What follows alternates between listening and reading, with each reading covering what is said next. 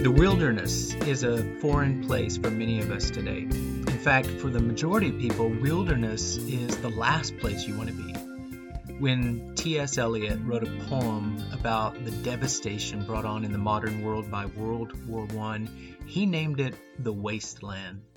Most people would probably equate wilderness with wasteland. However, a very key part of the story of the Bible happened in the wilderness, and we're going to explore it on today's episode. Welcome to First 15 Podcast, brought to you by Word of Prayer. I'm Ron, and I'll be your guide on this journey. Thanks to our regular followers for joining us again, and welcome if you're a new listener. We practice reading the Bible as we listen to God speak to us, meditating on the Word, and then using the Scripture to pray to God. We take God's Word and turn it into prayer. Subscribe or follow the podcast if you haven't already. In Season 5, we're praying through the Bible story or narrative. Now, from the beginning of this podcast in Season 1, we've emphasized that you can use any scripture to meditate and pray to God, and we've demonstrated that as well. If you're new or if you want a refresher, I suggest you go to the very first episode where we demonstrate this with Psalm 1. It's a very short scripture. It's just 6 verses long, and it even talks about meditating on God's law, God's word. In the most recent episode, in this season, Season 5, we used Psalm 81 since it shares a large block of Israel's history, more than 400 years of history compressed into a very short span, just 16 verses. So instead of reading 31 chapters of the Bible from Genesis 37 to Exodus 18, we focused on how Israel landed in Egypt. Here's a hint. It starts with Joseph. They prospered in Egypt, and then they fell into slavery and oppression. Well, God raised up a deliverer in the person of Moses, and after the 10 plagues, he brought Israel out of Egypt. It is an epic story. Now, between Israel and the Promised Land, geographically, literally, is a large stretch of desert, the Sinai. Well, Israel spent time in the wilderness, and God gave them the law there. He also prepared them for taking possession of the land that he had promised to Abraham, Isaac, and Jacob in the book of Genesis, which we talked about on recent episodes. Now, a lot of the next 4 books of the Bible, Exodus, Leviticus, Numbers, Deuteronomy, a lot of that is law. The details of the law that God gave to Israel in the desert. But there's also narrative or story in there as well. And today we're going to listen to a story from the wilderness in the book of Numbers. So just to give you the quick background, 12 men were picked and sent as scouts into Canaan to spy out the land and report back on what they saw there. In Numbers 13, we learn that Canaan is a good and prosperous land, but most of those scouts didn't think that their own people were up to the task of taking possession of the land. They discouraged the people, who in turn grumbled and complained to God. And only 2 of the scouts gave a favorable report and were optimistic about the outcome. Today's story is from Numbers 14. It's right after this scene of the scouts going to Canaan and coming back with the report. And we're going to hear from Moses and the Israelites as they sit right here between Egypt and the Promised Land. Numbers 14. All the congregation lifted up their voice and cried, and the people wept that night. All the children of Israel murmured against Moses and against Aaron. The whole congregation said to them, "We wish that we had died in the land of Egypt, or that we had died in this wilderness. Why does Yahweh bring us to this land to fall by the sword?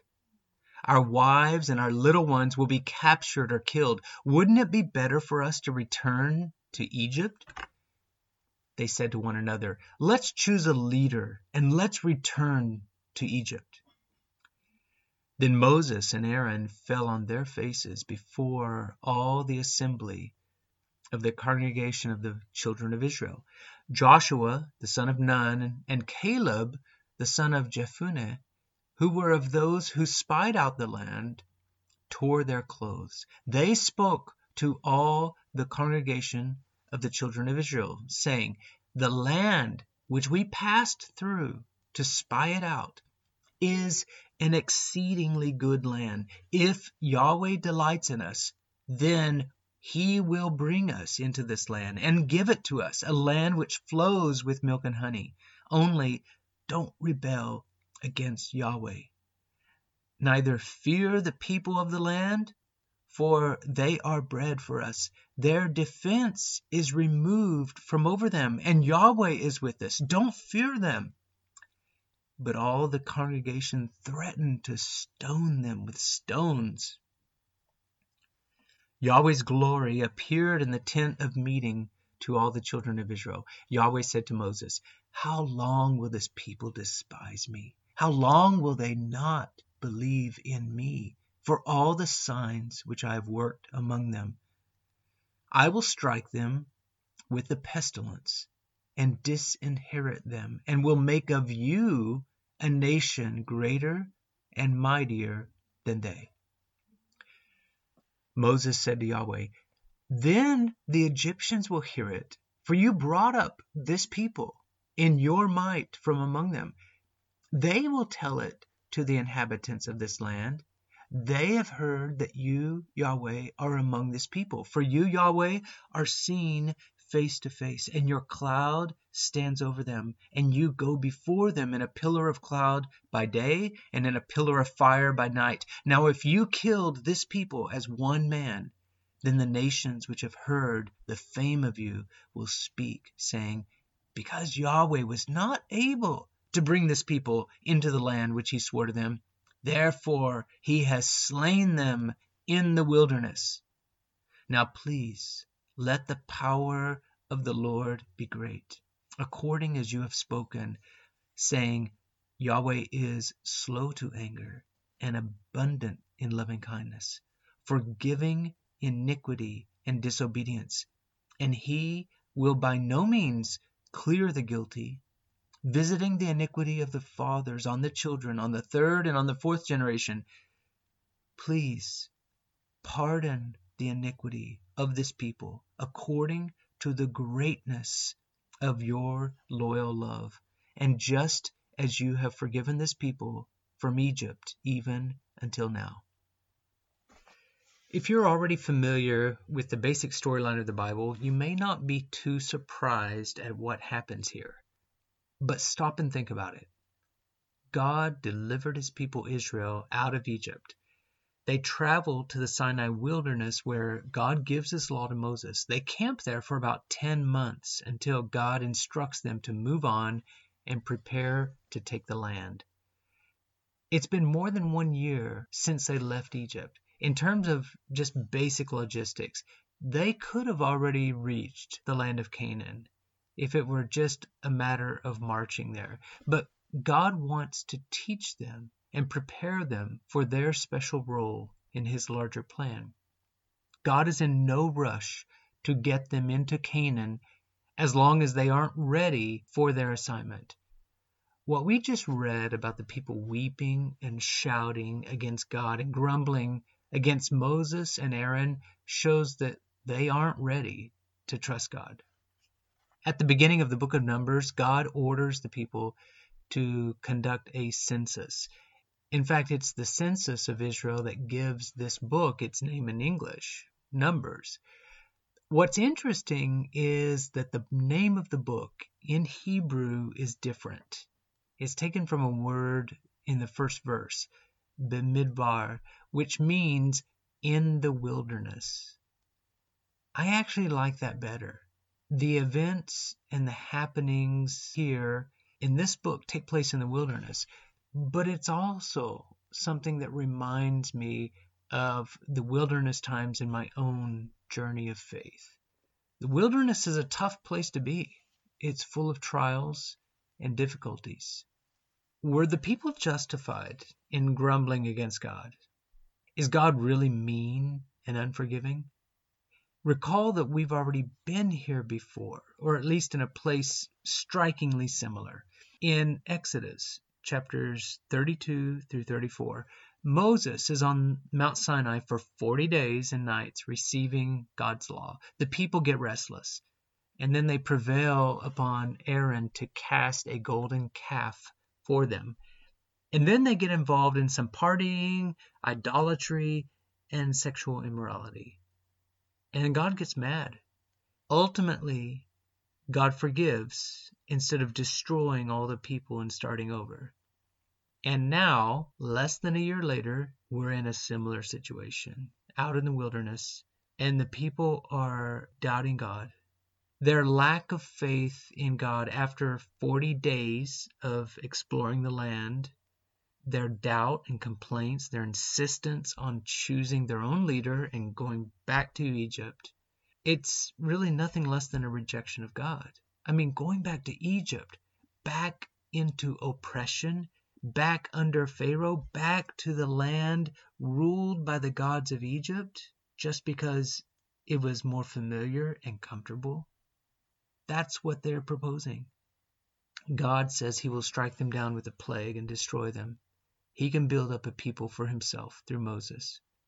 Moses, though, steps in to pray for the people once again, as he did at Sinai, and he prays for God's mercy to prevail, and he appeals again to God's fundamental nature.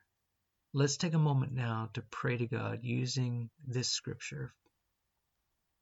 God, you are slow to anger, abounding in love, and forgiving sin and rebellion. And sin is not something that you take lightly. You do not leave the guilty unpunished. Sin requires a sacrifice, an atonement to be made. The generation of Israel missed out on the promised land. The generation that was numbered there in the wilderness, in the census, they were not able to see the promised land. Instead, they wandered for 40 years, and only their children entered into your promises, into your inheritance. Please, God, help me in the wilderness to believe you, to see your miracles and signs, and to claim your power, to do it over and over again as often as it's needed. I declare that you are abounding in love and forgiveness, full of grace and showing favor to your people. I am yours, and I will stand on your promises and your strength. Please forgive my waywardness and groaning and complaining, and restore me to your ways. I will go where you go and do whatever keeps me in your holy presence. In Jesus' name, amen. You know, I grew up in New Mexico, not exactly in the desert, but it's a dry and windy land. We lived 10 hours away from my two grandmothers. They were in two different states. So when we went to visit them, it was 10 hours in a car driving over a lot of wilderness, either through West Texas and western Oklahoma, or for my other grandmother, diagonally from one corner of New Mexico to the opposite corner, passing through only one city on the way, Albuquerque, and a lot of wilderness in between. So I can relate with why the Israelites were grumpy traveling through their own wilderness. And I had the comfort of an automobile. They were on foot. Now, I've also been in wilderness phases of my own spiritual life, times when my faith was dry and my love of God was cold. At those times, I either doubted God's goodness and presence or just ignored the past seasons of joy and spiritual intimacy. Passing through the wilderness can be like that. But wilderness can also be a time when God is wonderfully present. His provision is so obvious. Bread and water and the miracles that he provides are unmistakable. A cloud and a fire to guide us. His glory there for the asking. Wilderness actually forces to the surface what is already buried in the heart. So if there's grumbling and complaining and a tendency to doubt God, that's going to come to the surface. If there's faith, if there is confidence, if there is a seeking after God's heart and a desire to have Him over anything else, that's going to come to the surface. Are you in a wilderness season right now? I would just encourage you, call on God and seek His face. Or maybe you know someone who is going through the wilderness right now, and what they really need is a Joshua or a Caleb to see with the eyes of faith and encourage them to open their heart and their eyes and see God at work. Maybe what they need is a Moses to lift them up in prayer and pray, God, please show your mercy to this person. Forgive and draw close and be real to them because they need you now more than ever.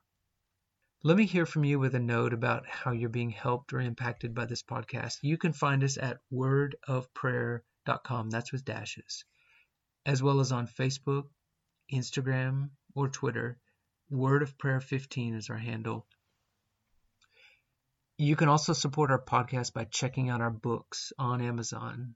Ron Oltmans, Angela Oltmans. You can find our author page. We also have links to it in our show notes.